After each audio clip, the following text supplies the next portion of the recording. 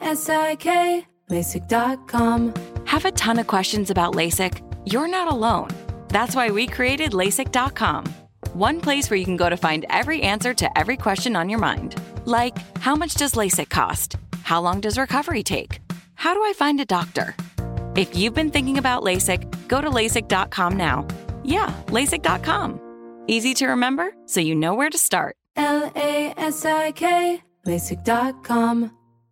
Happy Pride from Tomboy X. We just dropped our Pride 24 collection. Queer founded, queer run, and creating size and gender inclusive underwear, swimwear, and loungewear for all bodies, so you feel comfortable in your own skin. Visit tomboyx.com to shop. I'm Tracy from Stuff You Missed in History class. Are you a small business owner or even someone who dreams of entrepreneurship? Then check out Season 2 of Mind the Business, small business success stories from iHeart Podcasts and Intuit QuickBooks. Join hosts Austin Hankwitz and Janice Torres as they interview entrepreneurs sharing insights around starting and nurturing a small business. You won't want to miss these inspiring stories of entrepreneurship and discovering ways to business differently so you can too. Planning your next trip? Choice Hotels' family of 22 brands has over 7,400 locations and the perfect hotel for any traveler you want to be. Like a Cambria Hotel, serving up locally inspired craft cocktails for all my folks who maybe want to meet up and talk about Mad Royals. Check into a Radisson Hotel with flexible workspaces for you strivers who listen during business travel. Or a Comfort Hotel with free hot breakfast, family-friendly pools, and big spacious rooms for the parents who listen with their kids and need a little retreat. What are you waiting for? Join Choice Privileges and start earning points toward your next stay. Find a stay for any you when you book direct at choicehotels.com, where travels come true. Welcome to Stuff You Missed in History class from HowStuffWorks.com.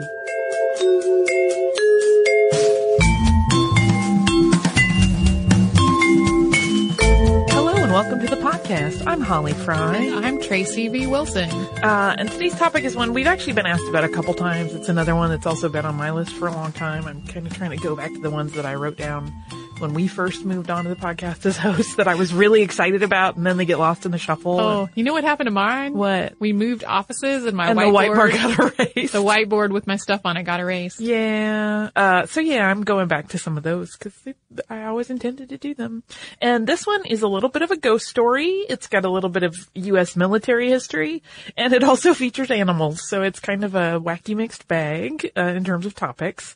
And I decided to kind of back off of doing much of an intro on it because I kind of love the oddness of the story, and I want listeners to sort of hear how it plays out. Like there's an explanation of what initially seems supernatural to some people. So we're just going to kind of set the scene and then kind of explain what was really going on and how that came to be. So it starts in 1883. And at this point, a mysterious beast was spotted in Arizona. This is the first time that this particular one is spotted. And most of this story at the beginning, I should say, is all reported by the Mojave County Miner, which was a small newspaper. And I didn't have access to those particular ones. I have it written as relayed by another researcher. So just heads up on that. So in 1883, there were these two women who were home with their children while the men of the family were away tending their sheep flock. And they had some issues with Native Americans and sheep issues, that are not really germane to the story, but so, while the men were away and these two women were at home alone with the children, they had an encounter which would unfortunately prove fatal for one of them. So, according to the legend, shortly after one of the women left the house on Eagle Creek to go get some water, the dog started barking, and that prompted the other woman to go to the window and see what was going on. And what she saw, she described as an enormous red beast ridden by the devil. She heard screams, but because, she was too terrified to leave the house, she just kind of barricaded the door. She is said to have kind of frantically said prayers the rest of the time until the men returned. So when the men came home and heard her story, they immediately mounted a search party for the other woman who had gone out to get water, but they didn't get far because they found her nearby, trampled to death.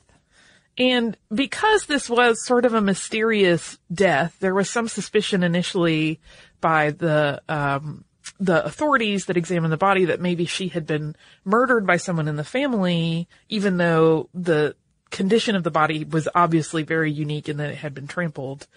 There was an inquest, but in the end, the verdict in the investigation was reported in the local paper, the Mojave County Miner, that I mentioned as, quote, death in some manner unknown.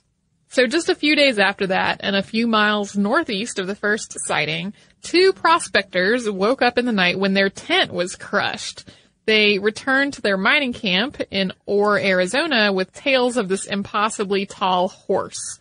When a party made its way back to the trampled camp, they found red hairs and large hoof prints in the area. And naturally, this, on top of the woman having been killed in this sort of mysterious way, really sort of started this, cultural phenomenon that is very natural of tall tales and gossip about what started to be called the Red Ghost. And some of the people talking about it claimed that they had seen and even pursued the Red Ghost. One said he saw it vanish into thin air before his eyes. So they really were laying on the supernatural abilities at this point. About a month after the death of the woman at Eagle Creek, a rancher named Cyrus Hamblin was out getting stray cattle, kind of rounding them up, when he spotted the beast near the Salt River. And this was 80 miles northeast of the earlier sightings. And unlike previous encounters, he knew what it was. It was a camel. Yeah, it was not entirely unheard of for camels to be in this area. Unusual, but not unheard of. And Hamblin could see that there was also some sort of load that was strapped to the animal's back, but he couldn't get close enough to catch the camel or identify what that was on his back. But he said that he believed that it looked like a deceased man, and eventually the camel escaped him. Hamblin's word on the matter solidified this whole story of the Red Ghost, which people also called the Fantasia Colorado. That was what the Spanish-speaking settlers of the area primarily called it. The rancher was well respected, and his tale was not really embellished. He didn't put a lot of, crazy spin on it. He didn't throw in any supernatural or fantastical elements, except for the part that there was probably a dead man on the creature's back, which some people were kind of skeptical about. Yeah, but he was very matter-of-fact about it. Like, I think there was a dead guy on the back of that camel. Which is a phrase you never think you're going to say, but there you go. So several weeks after Hamblin's incident, this time about 60 miles to the west of where Hamblin had his encounter, another group of prospectors spotted what was believed to be the same animal. This, at this point, having been still believed by some people to be supernatural and others to be like, no, it's camel. They thought that the best course of action was just to start firing wildly at it. And they didn't actually hit it, however, or if they did, they merely grazed it. But as it ran for its life, the burden that was on its back, because there was something on its back, dislodged. And the prospectors, once the camel had gone, advanced on this fallen cargo, and what they actually discovered was, in fact, a human skull with some hair and a very few shreds of decomposed skin still clinging to it. And so in this moment, Cyrus Hamblin's story was completely corroborated by this rather grisly discovery. So it once again supported, no, he is really a stand-up guy that doesn't talk crazy. There is a dead guy on that camel's back. Yeah. In 1893, so 10 years after the first sightings of the Red Ghost, a man by the name of Mizzou Hastings found a red camel eating in his garden in Ore, Arizona, and this time he shot it dead. The camel had straps of leather still tied to it, and in some places the straps had cut into its flesh. This residual strap work led people to conclude that this was the same camel that had been running around the area with a corpse strapped to it for the last 10 years. Yeah, the corpse wasn't actually there the whole time, but it was a very intricate, like a netting almost of these straps. So he had been wearing those straps and presumably pieces of this deceased person for quite some time. But who the dead man was remains something of a mystery. I read your notes as where the dead man was remains something of a mystery, and I'm like scattered around the desert. Well, yeah, that part we know, or we presume. And in the years between the time that the skull had been picked up and when Mizzou Hastings had killed the Red Ghost, and there had been other sightings during that time, but there had also been a lot of speculation that perhaps the corpse had been a man who had strapped himself onto the camel when he was thirsty and near death, hoping that the animal was going to eventually lead him to water. Didn't work, apparently. Well, they realized that wasn't really what happened. Well, once the felled camel and its straps had been examined, though, it was apparent that they could not have been tied by the man who was riding. And this conclusion led the Mojave County miner to say this: the only question is whether the man was tied on for revenge or merely as an ugly piece of humor by someone who had a camel and a corpse for which he had no use. Yeah, so it's never really been, solved one way or the other, in addition to who it was, but whether he had been alive or dead when he had been strapped to the camel. So, the mystery of the red ghost was as solved at that point as it was ever going to be. However, that leads us to the next part of the episode, which is, why a camel was wandering around the American Southwest in the first place. And before we get to that, we're going to have a word from our sponsor. LASIK, LASIK.com. Have you been thinking about LASIK but not sure if you're a candidate? Just go to LASIK.com/quiz and take our free candidacy quiz. In just a few minutes, you'll know if LASIK is likely right for you. And if it is, we'll connect you with experienced LASIK doctors in your area. Start your journey towards 20/20 vision. Take our free candidacy quiz at LASIK.com/quiz. Yeah, LASIK.com. Easy to remember, so you know where to start. LASIK, LASIK.com. I'm Tracy V. Wilson from Stuff You Missed in History Class. Did you know small businesses make up 99.9% of all businesses in the United States? The world is powered by entrepreneurs, and if you're a small business owner or even someone dreaming of starting your own business, then you'll want to check out Season 2 of Mind the Business, Small Business Success Stories from Ruby Studio, from iHeartMedia, and Intuit QuickBooks. And every episode, hosts Austin Hankwitz and Janice Torres talk to entrepreneurs about how they've grown from the lessons of launching and nurturing a small business and how they have found success being their own boss. From the excitement of first starting out to finding the right tools and resources to process invoices and payments like QuickBooks Money, you won't want to miss these inspiring stories of entrepreneurship and discovering ways to business differently so you can too. And if you're a small business owner or even someone dreaming of starting your own business, then you'll want to check out Season 2 of Mind the Business, Small Business Success Stories from Ruby Studio, from iHeartMedia, and Intuit QuickBooks. Happy Pride from Tomboy X. We just dropped our Pride 24 collection. Queer founded, queer run, and creating size and gender inclusive underwear, swimwear, and loungewear for all bodies, so you feel comfortable in your own skin. Visit tomboyx.com to shop.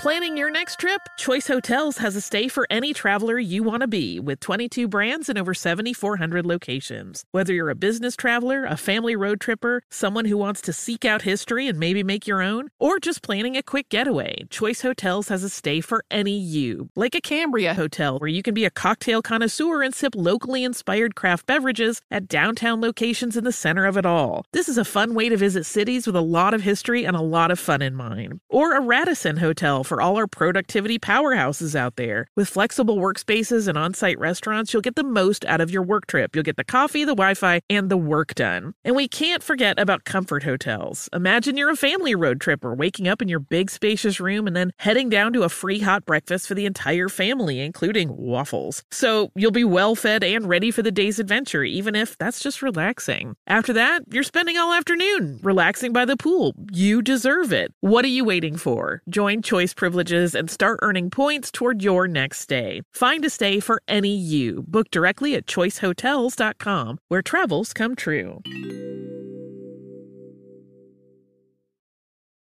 And now we will hop back to Arizona. So the introduction of camels into the U.S. was actually a military function, and it actually took 2 decades from the time the first studies were conducted about this idea to the actual introduction of camels into the American Southwest. It all started in 1836 when E.F. Miller, Esquire, conducted a camel study and wrote a letter detailing his findings to the U.S. Quartermaster, Captain George H. Crossman of Georgia. And in the spring of 1843, so it was still some years later, U.S. Quartermaster General Thomas S. Jessup received a letter from Crossman extolling the potential virtues of camels as pack animals for use in military service. Crossman characterized camels as imposing and being potentially intimidating to the horses favored by Native Americans, so they felt that they would have the upper hand in any dealings with natives. And camels had also, after all, been part of various militaries throughout world history. And Crossman cited Miller's research as a source of validation for all his assertions about how great camels could be for the service. This is because the Discworld books didn't exist yet. They do not. We need to find a time machine and then hand it off to them. And they don't pull any punches about how terrible camels can be to work with. Crossman also discussed using camels in the army with the quartermaster Henry Wayne, who was very interested in the idea. And then in 1848, so this is still all percolating along via years and years and years, Henry Wayne went to the War Department with this idea. And though that had already taken quite some time, it was actually another 6 years before the concept of introducing camels into military service in the U.S. took another significant step. That was in 1854 when Jefferson Davis, the Secretary of War, made a report to the Senate proposing the introduction of camels into Army use. And in addition to the previous missives that promoted the use of camels, Davis had also been influenced by naval officer Edward Fitzgerald Beale. Beale had read the writing of Évariste R. Houck, a French missionary who penned a travel diary called Recollections of a Journey Through Tartary, Tibet, and China during the years 1844, 1845, and 1846. He was really taken with the accounts of camels in this work, and he shared his very enthusiastic point of view on the topic with anyone who would listen, including Jefferson Davis. And the timing of this at this point was good because of the increasing burden that the U.S. was facing in the Southwest at the time. So Davis's idea really was met with some enthusiasm. And this was because there was a growing need, both for transportation of troops as well as for moving heavy loads of supplies. So this is, mid-1800s when we are slowly pushing out to the West and things are being built. And the ability of camels to survive in conditions similar to those in the desert areas of the Southwest started to make them look like a pretty appealing solution to the problems. So in early 1855, Davis was granted a budget of $30,000 to start working on a camel corps. He immediately sent Henry Wayne to the eastern Mediterranean to find suitable camels to buy. And Wayne was joined in this mission by Navy Lieutenant David Dixon Porter, who was actually a relative of Beale. And the two men did not make a direct route through the Mediterranean to camel country. They actually stopped at many places along the way. They stopped throughout Europe. They interviewed camel experts and got their opinions. They talked to zoologists. They visited with royals who owned camels as part of their menageries. And they also made several stops around the Mediterranean. They visited Tunis, they visited Malta, and in some of these places they would purchase stock if they found it suitable. They also, while they were doing all of this stuff, dropped off Wayne's son at a French boarding school where the boy stayed for several years. He did not finish the camel travel. While you're in France. Why don't you go to school for a while? Yeah. On February 15th, 1856, Wayne and Porter started their journey back to the U.S. aboard the USS Supply, and they were traveling with 33 camels. This was a mix of Arabian, Bactrian Tunis, and Tulu camels, along with 5 handlers. This group landed at Indianola, Texas on May 14th. And that's where the camels were offloaded from the USS Supply. And then they began marching to their destination, which was Camp Verde. And they got to Camp Verde on August 27th of that same year. In 1857, Porter made the journey to the eastern Mediterranean again, bringing back 41 more camels. Also in 1857, Beale took one of the camel handlers, who was named Haji Ali, who you will also see him listed in historical references Hi Jolly, because apparently Americans that could not quite manage his name nicknamed him that. See my expression of being rather nonplussed. Yeah, he didn't apparently seem terribly concerned with it. But they all went on a survey expedition, which had been ordered by President James Buchanan. And this team was tasked with building a wagon road from Fort Defiance, New Mexico to the Colorado River. And they took 25 camels with them on this assignment so that they could test out the beasts. And it turned out that the camels did a really good job. Side note, this wagon trail also marked the travel path that would eventually become the legendary Route 66. Yeah. first found by camels. Yeah, my friends Nate and Carrie drove the entire length of that as a summer vacation last summer. I have friends that moved out to Los Angeles last year, and they did a similar thing on the way. I think it's an awesome, fun thing if you have road trip time. Yeah. Having only witnessed other people doing it. Yeah, I'm kind of like, let's get to the destination already. Okay. Not be in the car all day. But that's me. It turned out that these camels could easily carry 300 pounds, and they could travel for 4 miles an hour, which doesn't sound terribly fast, but compared to other options, they did quite well, especially considering their heavy cargo, with very few stops, so they could just kind of go all day long. And they didn't really need to have provisions for their meals carried along because they were able to grade on the cedar and the creosote bush that were plentiful along the route and which other pack animals could not eat. And the camels were also able to outlast other pack animals on difficult journeys. So in some cases, when they had brought other animals along, they would have to abandon them because they could not hack the conditions. Oh, no. Whereas the camels could just keep going. That's terrible. It is. This one's a little rough for the animal lover in me. LASIK, LASIK.com. Have you been thinking about LASIK but not sure if you're a candidate? Just go to LASIK.com/quiz and take our free candidacy quiz. In just a few minutes, you'll know if LASIK is likely right for you. And if it is, we'll connect you with experienced LASIK doctors in your area. Start your journey towards 20/20 vision. Take our free candidacy quiz at LASIK.com/quiz. Yeah, LASIK.com. Easy to remember, so you know where to start. LASIK, LASIK.com.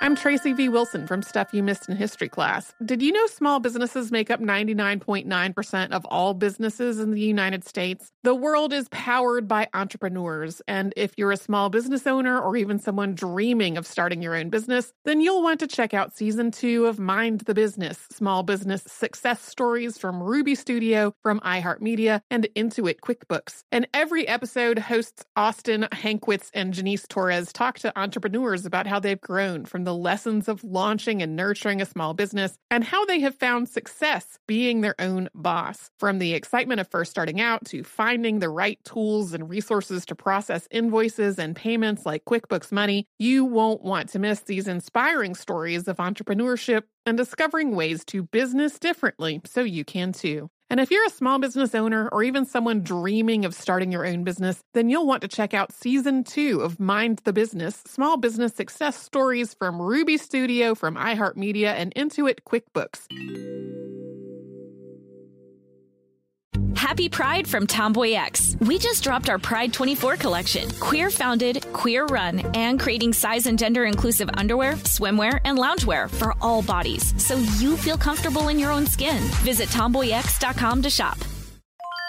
Planning your next trip? Choice Hotels has a stay for any traveler you want to be, with 22 brands and over 7,400 locations. Whether you're a business traveler, a family road tripper, someone who wants to seek out history and maybe make your own, or just planning a quick getaway, Choice Hotels has a stay for any you. Like a Cambria Hotel, where you can be a cocktail connoisseur and sip locally inspired craft beverages at downtown locations in the center of it all. This is a fun way to visit cities with a lot of history and a lot of fun in mind. Or a Radisson Hotel for all our productivity powerhouses out there. With flexible workspaces and on-site restaurants, you'll get the most out of your work trip. You'll get the coffee, the Wi-Fi, and the work done. And we can't forget about Comfort Hotels. Imagine you're a family road tripper, waking up in your big spacious room and then heading down to a free hot breakfast for the entire family, including waffles. So you'll be well fed and ready for the day's adventure, even if that's just relaxing. After that, you're spending all afternoon relaxing by the pool. You deserve it. What are you waiting for? Join Choice Privileges and start earning points toward your next stay. Find a stay for any you. Book directly at choicehotels.com, where travels come true. Henry Wayne, in particular, really championed the camel's usefulness. According to one story, after hearing remarks about the camels not being impressive as pack animals, he had one of his camels loaded with 4 hay bales, which totaled more than 1,000 pounds, to just show off how strong it was. Yeah, again, the animal lover in me struggles with a little bit of this story. That's kind of abusive. But, so initially, at this point, the Camel Corps looked like it was going to be a success because they were doing very well in the desert conditions. They could carry loads. They could outlast mules and horses, no problem. But of course, that is not the whole story. If you've ever seen a book with a camel in it, Or maybe just like seeing a picture of a camel. If you've ever seen a camel. You're right. Even if it's been like a far away glimpse of a camel, you can probably grasp that they have tempers. Yeah, I mean, that's what they're known for. When I think most people, if they just do a quick, like, association and someone says camel, you think, oh my goodness, they're going to spit and trample me. Yep, this proved to be a problem. They could be very difficult, and they sometimes completely disregarded their handlers. They would growl at soldiers as they approached with loads that they were going to, like, pack onto them. Oh, and also camels smell pretty bad. Yeah, and I'm sure they probably weren't getting washed very regularly. I'm just imagining what effort it would take to wash a camel at this point in history. Yeah, a lot. It would take a lot of effort. They couldn't just pull out a hose. No. I mean, they're au naturel. Probably buckets. Maybe. Rainstorms. Hope. Okay. And that smell is actually part of the reason, it's attributed to part of the reason why they spooked the horses. And as you recall, this had been a selling point for the Camel Corps when it came to the horses the Native Americans used. But this was a huge problem when there were horses that were being used by the same U.S. troops that were also employing the camels, and they had to deal with this interspecies problem. So the horses were not delighted by the camel's presence. They would get very scared. And keep in mind, these are large animals. So when one is angry and one is spooked, you can imagine how difficult it is to sort of corral that and then multiply that by the many that were traveling together. Yeah, that could be deadly. That's exactly. a deadly combination. And it's probably understandable that many of the soldiers openly complained about the situation. And even General David Twiggs, who commanded Texas and thus was a very powerful man in the military, he made it pretty clear that he would just rather have mules, and could we please not deal with these camels? So as the Civil War mounted, Confederate troops took Camp Verde in February of 1861. And so while the camels had proven their usefulness, they still were not a standard part of military operations. This was still considered an experimental concept. And they hadn't really been planned for as part of the Confederate war effort. So the animals then were, there at Camp Verde, and they were used and sometimes abused, again, a little difficult for the animal lover, in a variety of sometimes kind of odd ways. Some were used for just transporting goods and freight, just like they had been prior to 1861. Some were used for entertainment rides, and some were sent around to other bases. One was allegedly pushed off a cliff by Confederate soldiers because they found it bothersome and they didn't want to take care of it. And some were just neglected or set loose. Yeah, I mean, my heart breaks at the thought of an animal being thrown off a cliff, or even just abandoned or neglected. At the same time, just from the point of view of like someone in that situation, I can imagine that there is an element of, I don't know what to do with these things, and there is a herd of them at this camp, and they just didn't know how to deal with them. We should also mention that while being set loose in some cases may have seemed like a kindness, we should note that these animals had been bred in domestication. I mean, they were bred as stock. They weren't like wild camels that had been caught and tamed. So they had never been wild, and fending for themselves in the brush, even though they were physiologically, pretty well suited to the environment, was likely a very stressful situation. And additionally, when prospectors or cowhands would encounter these animals that had been set free just wandering, they kind of viewed them as target practice. So they were really treated very poorly and inhumanely. Union troops took Camp Verde back in 1865, but Reconstruction resulted in a diversion of funds away from the Camel Corps. And as the railroad system was built farther and farther west, the camels had been helping to run supplies for a lot of the construction. The need for the camels just evaporated. And in 1866, most of the remaining camels, when Camp Verde had been taken back, were sold at auction in New Orleans, Louisiana, and also in Benicia, California. And these were sold at significant loss. Some were purchased by circuses, carnivals, or zoos. Some were likely sold to be used as meat. Some were purchased by just private people who were like, I have money, I'll buy a camel, and then they often turned around and resold them for a much higher rate. They were in essence camel flippers. I was just thinking camel flippers. Yeah. So today there are Camel Corps reenactors who keep a small number of camels for education purposes.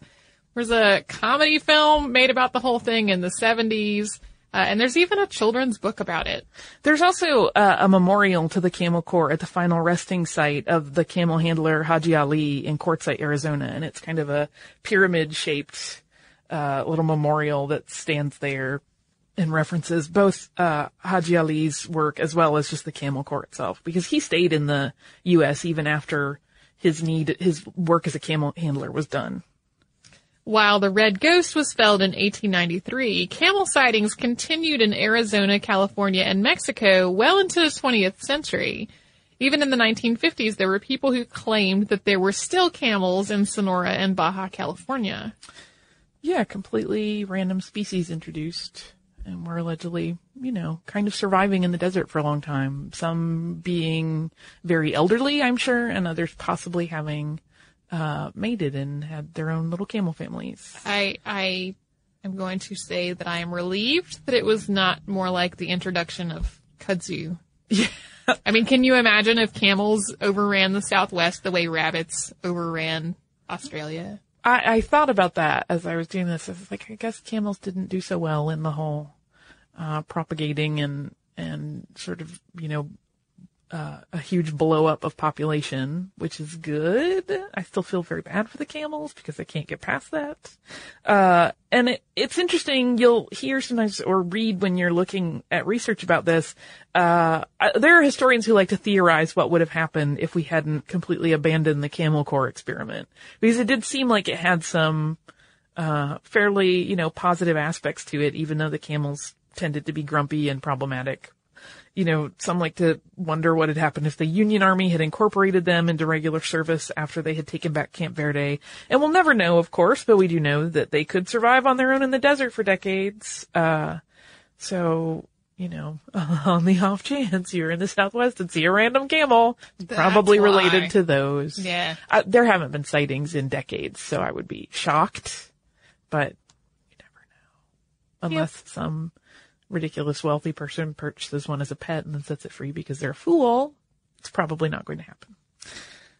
But that is the Camel Corps. And that's one of those things that, because it involves so many moving parts and names that are also connected to other aspects of the Civil War, it can quickly blossom out into a very huge and long thing. And we may eventually cover other parts of this story that kind of interlock, but that's the scoop on why there was a camel running around looking like a devil killing people with a corpse. Yeah, and it kind of explains, when you think about that, why that camel seemed to be pretty aggressive towards humans. It had clearly been treated badly. Someone had strapped a person to it and sent it off. It was carrying something around that was tied tightly enough to be cutting into its flesh, so it probably was very grumpy. Did not associate humans with good things. No.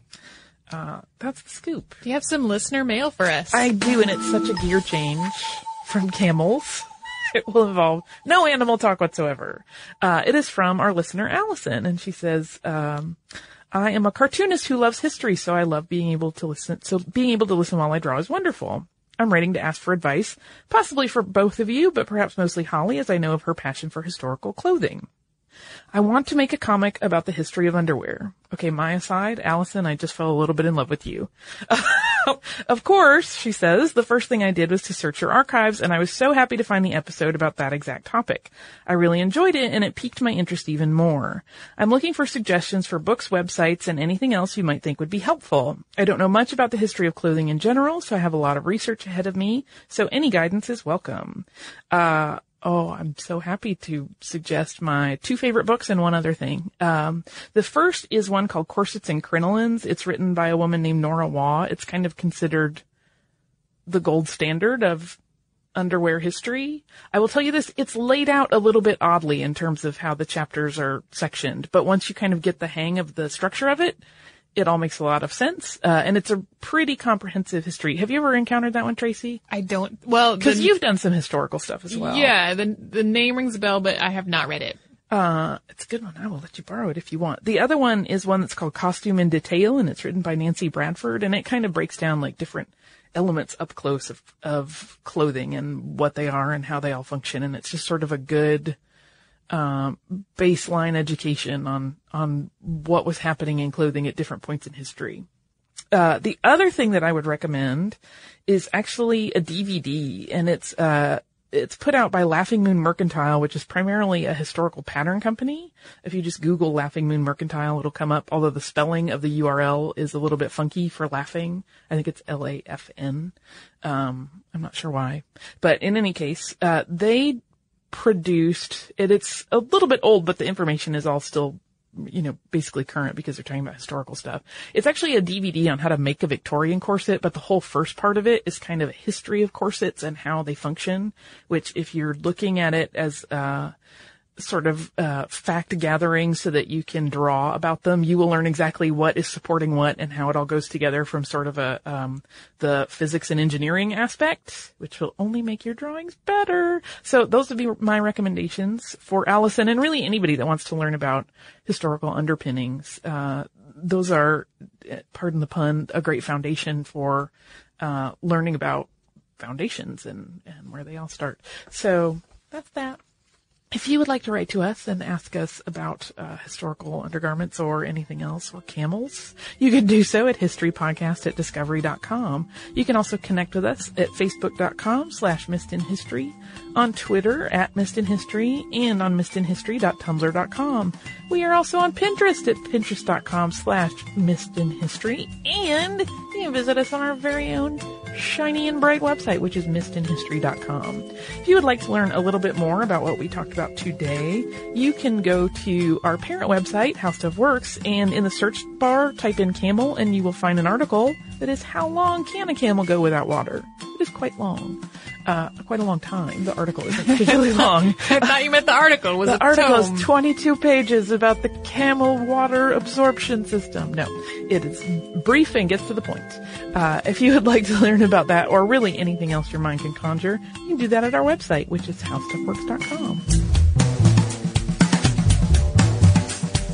For more on this and thousands of other topics, visit howstuffworks.com.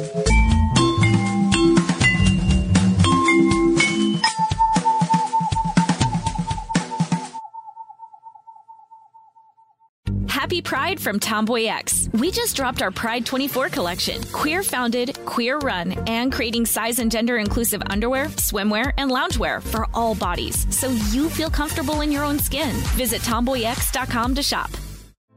Hey girlfriends, it's me, Carol Fisher, back with another season of the global #1 podcast, The Girlfriends. Last time, we investigated the murder of Gail Katz. This time, we're uncovering the identity of the woman who was buried in Gail's grave for a decade before she disappeared. Join me and the rest of the club as we tell her story. Listen to Season 2 of The Girlfriends, Our Lost Sister on the iHeartRadio app, Apple Podcasts, or wherever you get your podcasts. Hi, I'm Michael Rappaport. And I'm Kibi Rappaport. And together we're hosting Rappaport's Reality Podcast. We have a passion for reality TV, and we're inviting you into our living room. We're dissecting the drama, and we're giving praise to the single greatest form of entertainment on television today. That is right. Reality TV is the greatest form of entertainment on television today. Listen to Rappaport's Reality with me, Kibi Rappaport. And me, Michael Rappaport, on the iHeartRadio app, Apple Podcast, or wherever you get your podcast. A new season of Bridgerton is here. And with it, a new season of Bridgerton, the official podcast. I'm your host, Gabby Collins, and this season, we are bringing fans even deeper into the ton. Watch season 3 of the Shondaland series on Netflix. Then fall in love all over again by listening to Bridgerton, the official podcast, on the iHeartRadio app, Apple Podcasts, or wherever you get your podcasts.